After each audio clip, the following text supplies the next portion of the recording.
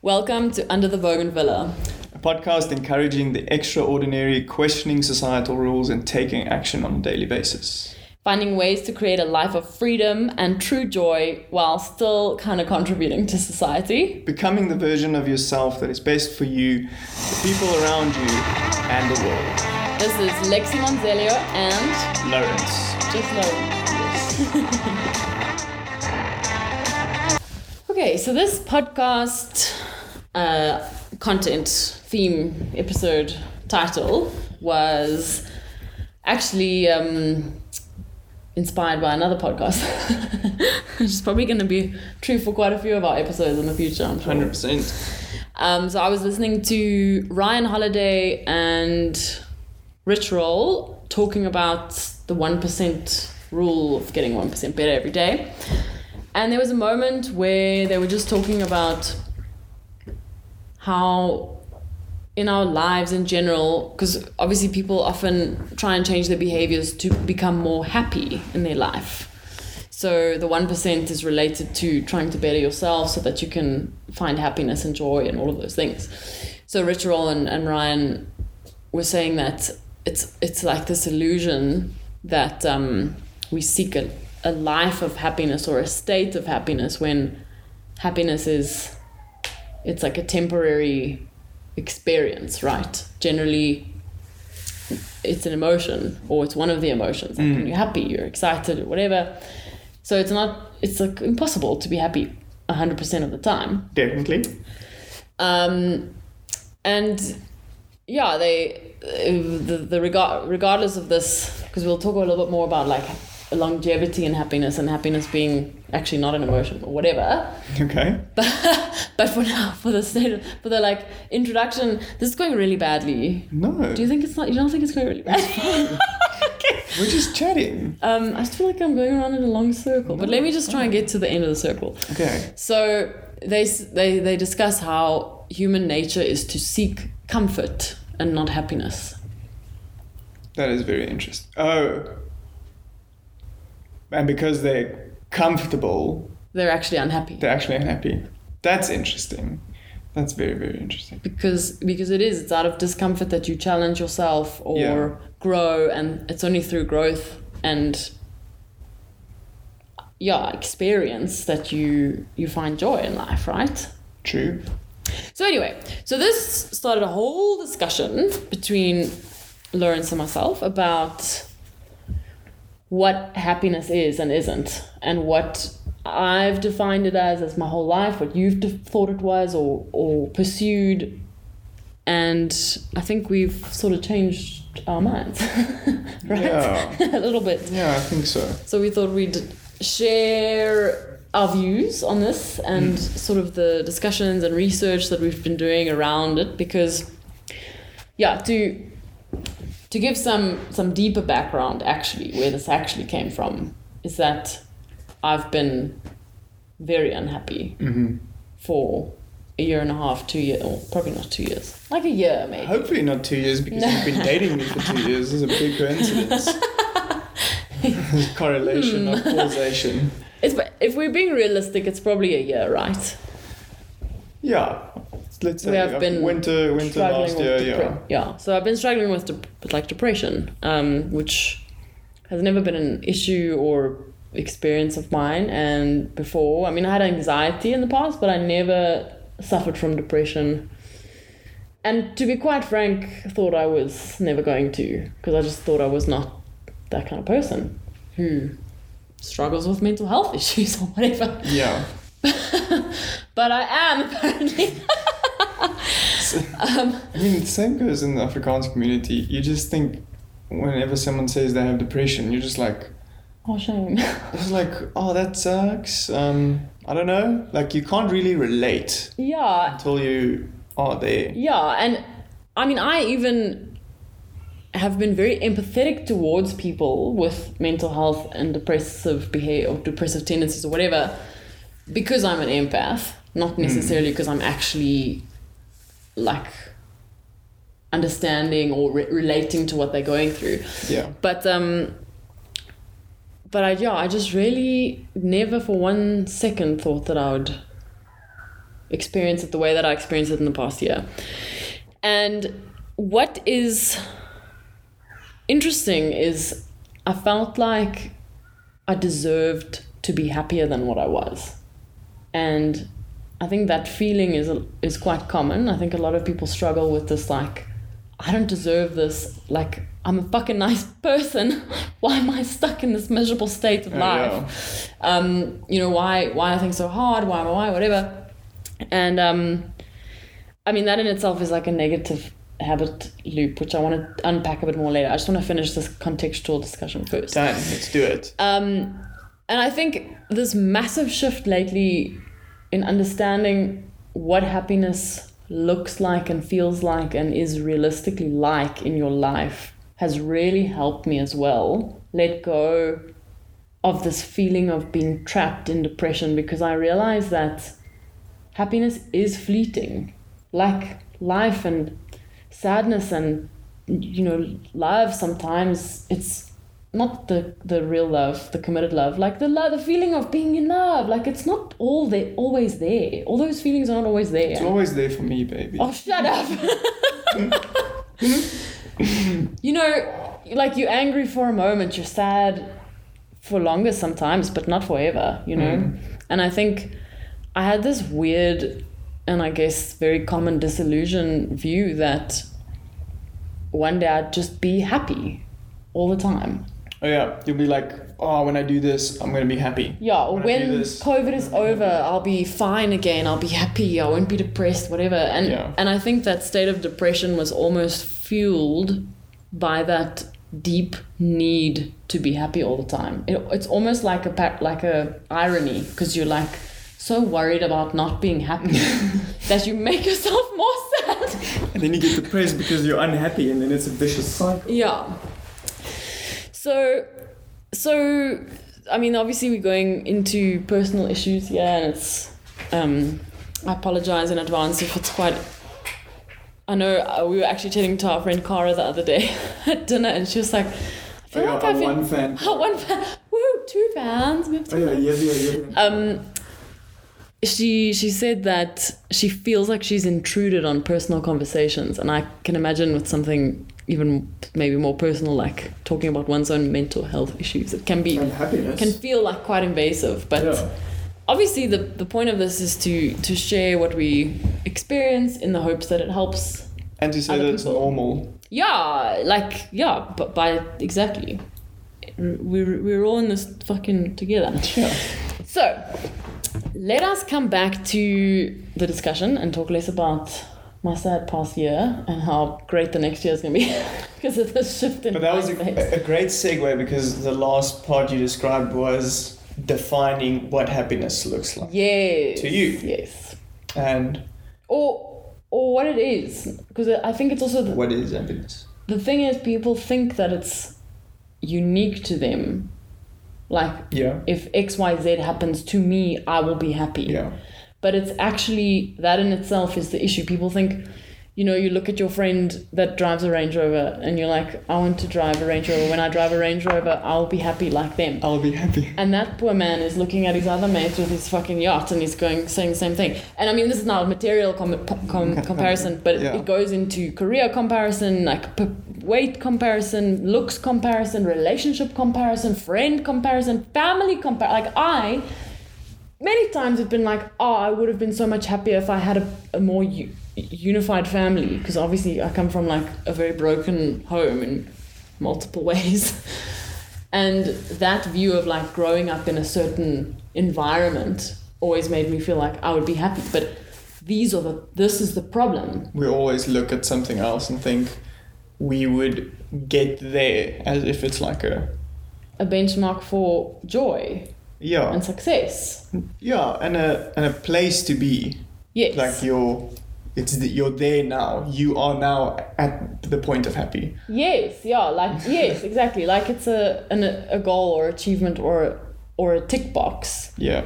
That then you have forever, which it's not. And I mean, I think I see it as a destination. Like you've arrived at happy. Yeah, exactly. Welcome, ding ding ding. That's not how it works. And if you look at it in the controverse, the opposite, whatever. Yeah. There are so many people with so little, if you look at the conventional measure of success and happiness or whatever. And they are probably, well, not all of them, obviously there's different, this is Levels, like, yeah. it's not, But there are a lot there's of not people, one rule, but there are people with very little that are happy and full of joy and life and love because they're not wanting everyone else's experience and life and things and whatever. Exactly. So, what is happiness then? So it's not, so I think we've determined it's obviously not a goal Or a destination. a destination or a certain experience or life necessarily. Like experiences can bring you happiness and joy. So this is why it's like complicated. But I think like a happy life, like what does that look like? People think it looks like XYZ, like I have a great career, I've achieved something, I have a great relationship, I've got money, I've got beautiful children, I'm beautiful, I'm ripped, I'm shredded, I'm influential, I make people happy, like whatever. It's actually not that, because those are all external things. So then what is it?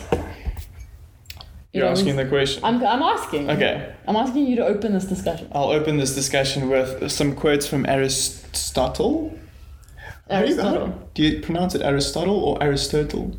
Aristotle. Okay. Oh, no. I don't know. Aristotle. Aristotle. Never, not sure. That doesn't sound correct. But anyway, I like to quote people like this because it makes me seem smarter than I am.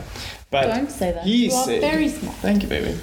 He said happiness consists of at least two aspects. The one is hedonia and the other one is eudaimonia.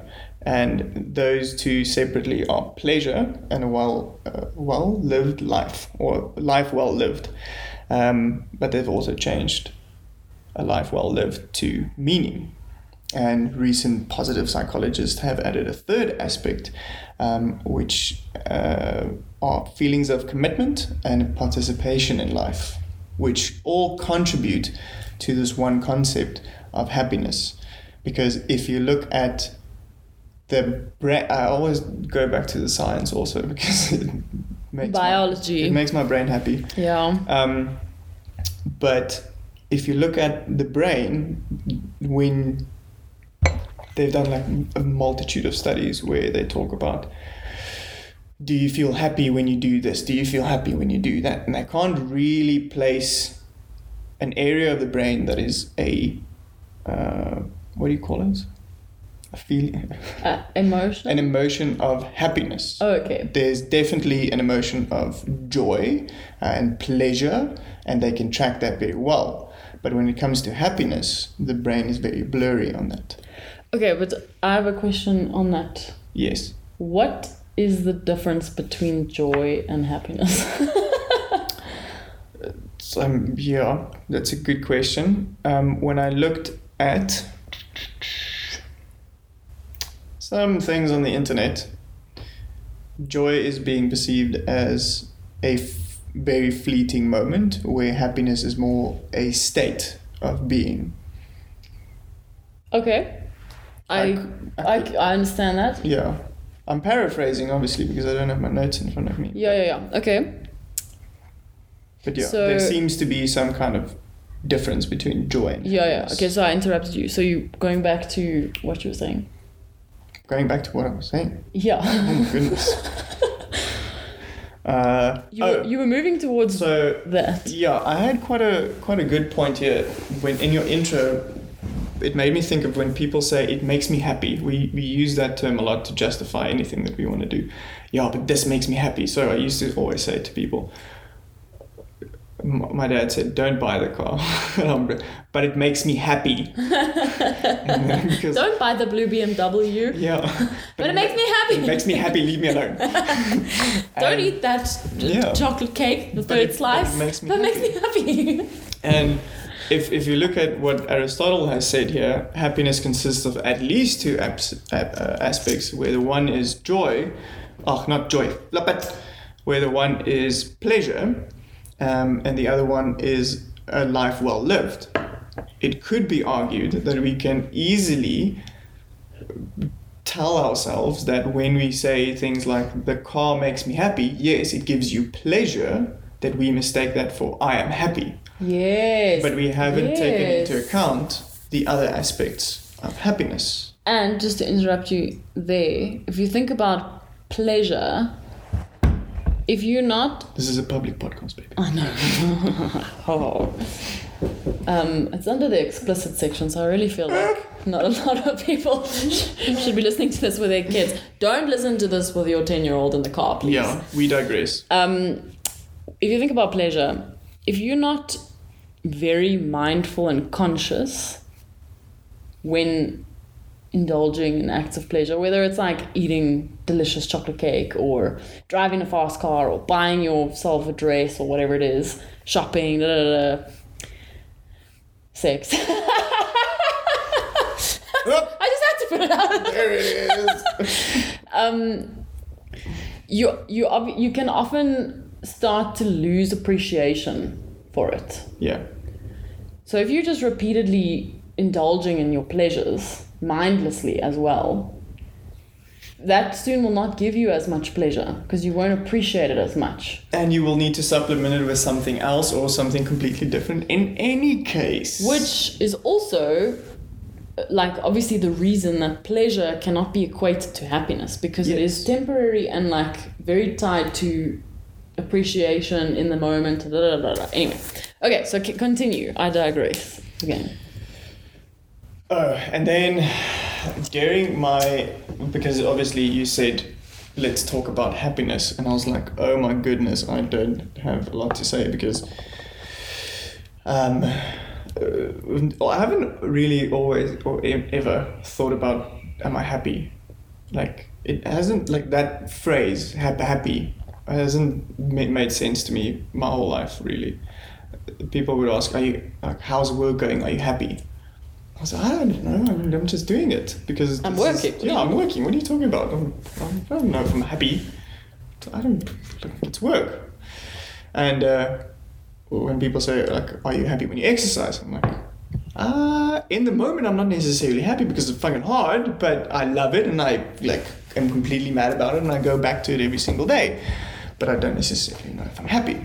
So it made me think about positive and negative aspects of the brain, and once again that went into a deep dark scientific hole of how the brain thinks about negative things and how the brain thinks about positive things.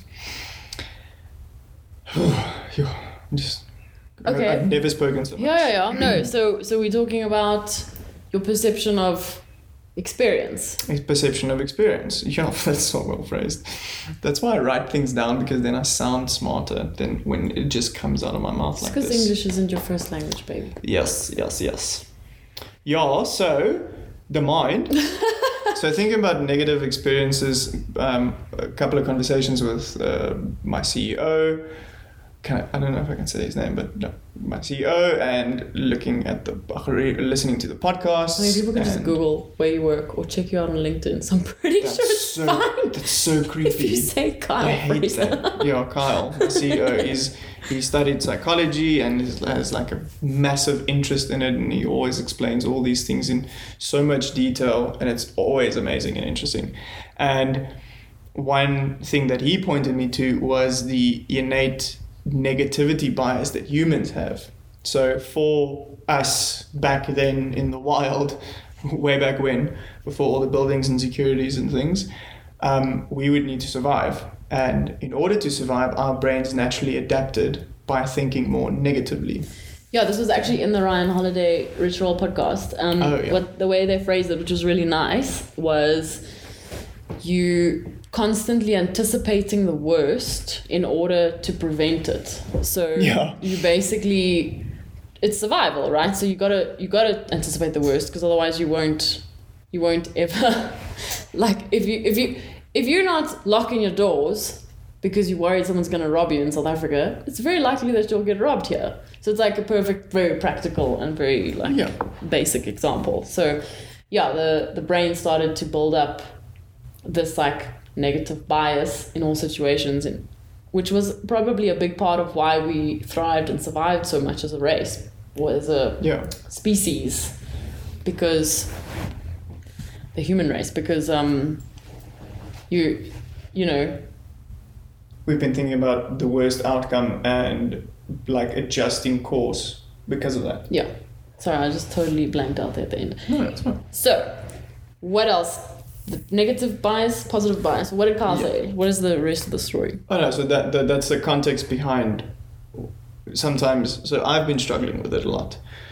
Anytime I get somewhere, and there's been a thing from school, and I think because of karate, the self-defense made me always think of like, how do I protect myself in certain situations? And I think my brain might have spiraled since I was a child. Whenever I get somewhere, I always look at how to get out. Where can I be cornered into? If I need to do something quick in self-defense, how do I do it? Where do I do it? And how would that look?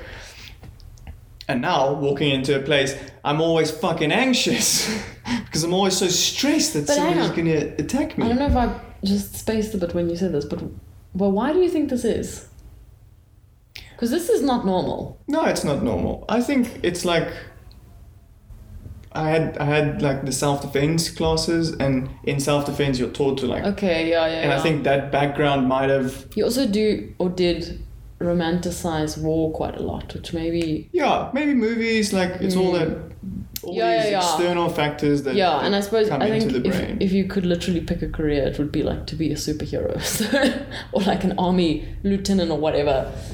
So I'm sure you're like almost self-prophesying that through your anticipating behavior. Anyway, I'm going on another thing. Sorry. No, but that's very true. So what happens is all these things in my head are like reinforcing the negative space the whole time. So I was thinking, why would that be? And is it something that you can just stop doing? Yeah. And if so, how would that look like to once again make it practical?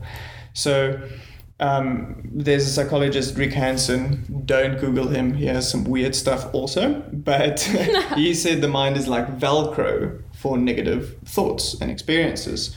And that's why trauma like outweighs the best day of our life always. Why it's such a massive impact on our brain, whereas the best day in our life is not necessarily. Well, it's again because it's driven out of fear. Yeah. Because you don't want to feel this again because it is so bad. Whereas the joy, you're like, oh, this is amazing. So you're not like focused on the joy, wondering when it's going to come back. Although sometimes I suppose you can. Sometimes you can, yeah. And this made me wonder, okay, take it another more scientific thing of how does it physically look in the brain, which led me to some quite interesting things. So a lot of people say that experiences literally reshape how your brains work, and it can also impact your nervous systems. Imagine stress relating to actual like physical harm, or anxiety causing physical tensions like IBS. I have the thing that I burp the whole time because of anxiety. This is so weird. It's like the stupidest thing on the planet. But what I was going to say is negative emotions can affect your brain to that extent. It must be that you can train your brain with the positive to change your brain once again, but for better. To instead of these negative side effects, get all the positive side effects if you apply things correctly. And that led to us starting to meditate, actually because of this research, because there's a little part of your brain called the insula. So it's a part of the brain tracking the internal state of the body. So this thing processes by ways of, what do you call it, connections and neurons? Neural pathways. Yeah, neural pathways. Completely spaced out. So I think it's about, this is the part where the insula thickens when you're in that meditative space, right? So when you meditate and you consciously apply these meditative processes, which are normally always positive and reinforcing and calming, these neurons get laid through your insula.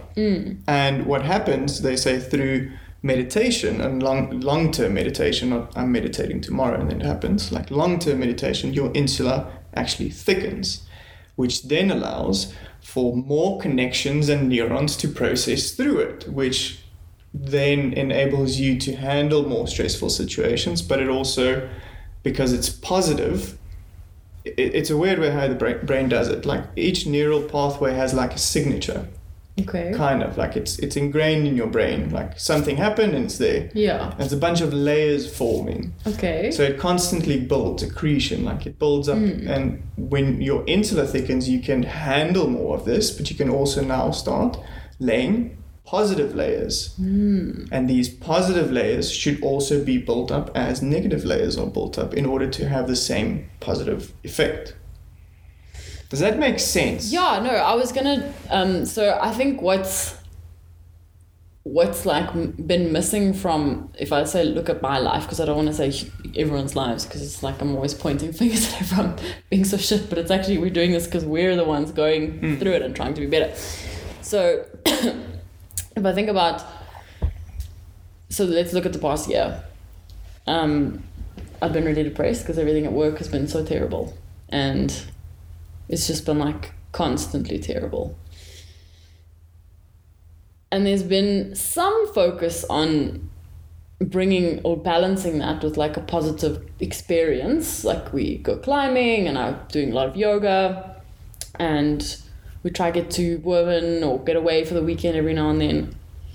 But generally my behaviors were not, I wasn't like actively trying to balance it. I was just experiencing all the negative and then every now and then having these little pockets of positive. I mean, and obviously if I'm like sit and think about it, I'm grateful for my life and I've got you and I've got the dogs and we've got a beautiful home and I'm not, you know, then you can ground yourself and go, okay, everything's not bad, everything's fine.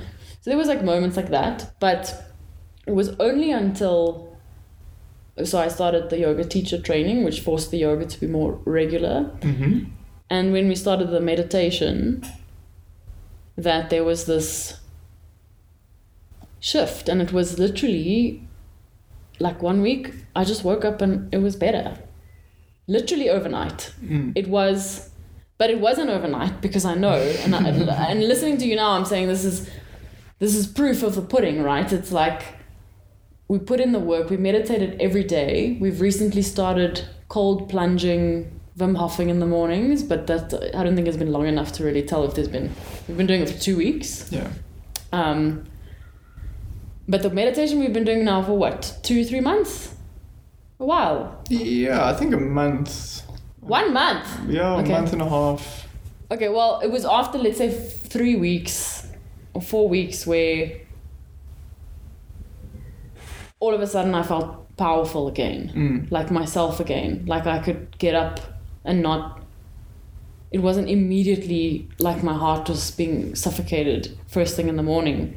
And it's not to say that the depression, anxiety is gone, because obviously I've had days in the past week, or we haven't recorded a podcast for a month because we've been dealing with life and trying to get out of this sort of hole that we're in, which is we're still there. We're not like, I wouldn't say we're in a happy space, but what is fucking interesting is that it was only after I started actioning things and forming daily habits and like doing something, literally going to do something about my mental health, where it actually started changing, which is so obvious if you think like, what the fuck else do you think is gonna happen? Yeah, I'm just Like- gonna be happier. Yeah, like, okay, look, I set boundaries at work, which That helped. But it was like, those things in isolation don't work. You almost have to have daily routine in your life and in your home that supports a positive day. Can I throw a metaphor? Yes. And I think this is kind of how I see the bad, positive, even these neural structures. They call it neural structure that is left behind, traces of neural structure. Oh, It's okay. almost like a fingerprint. I think of a tire that leaves a mark on the road kind of thing. So how I see these more, they call it negativistic thoughts or joyous thoughts. It's almost like a train moving forward. So imagine a coal train. You had to put coal in the thing, and then there's more steam. If there's more steam, there's more power. If there's more power, it goes faster. So, but as soon as you stop feeding coal, so let's say moving forward is negative, as soon as you stop feeding coal, you'll just have less power for the negative. That doesn't mean the train has stopped. So you gotta keep not feeding coal in order for the power to go away, for the fire in the train to go away, so the train can go slower, so you can turn around. Does that make sense? That's a hectic metaphor. It's a deep one. It's a deep one. I think I get it. I do get it. Think of it. What is the coal? Your daily is the habits. coal the positive or the negative? The negative. If you keep feeding the coal, so there's more power. The train goes faster. So you're going in a direction. Yeah. A negative direction. Yes. Okay. So then the coal, you need to suffocate the train so that it stops. Yes. So you can turn it around. Yeah, or get the fuck out and then walk the other way. Got you. Okay. This metaphor isn't perfect, but you can make with it what you want. How are we going to turn the train around?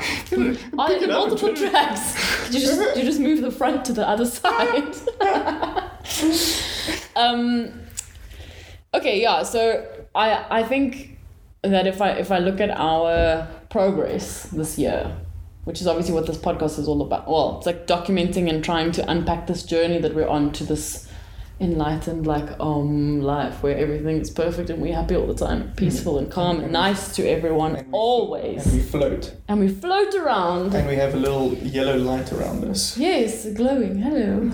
We're Lexi and Just Lawrence. And Just Lawrence. That defeats the whole purpose of Just Lawrence by saying Just Lawrence. So, yes. If I look at the progress, it's mind blowing to me what one small daily action can do. Yeah. The commitment to meditating every morning for 10 minutes. It's 10 minutes. It's not a lot. It's not a lot. And obviously it took 6 months to do it. We've been talking about it since the beginning of the year. Yeah. It took 6 months to do it. And you know what? That's how it goes. Like sometimes you just don't. And that's okay. Yeah. I'm not berating us for not doing it. And I'm also not ashamed. Like, I'm just happy that we're doing it now. And if that's something to take away, it's like, it pays off. Like, I cannot believe how much stronger I feel dealing with the day-to-day at work, which is worse than it was 3 months ago, let me tell you. It's not fucking better. That's true. It's worse. Yeah.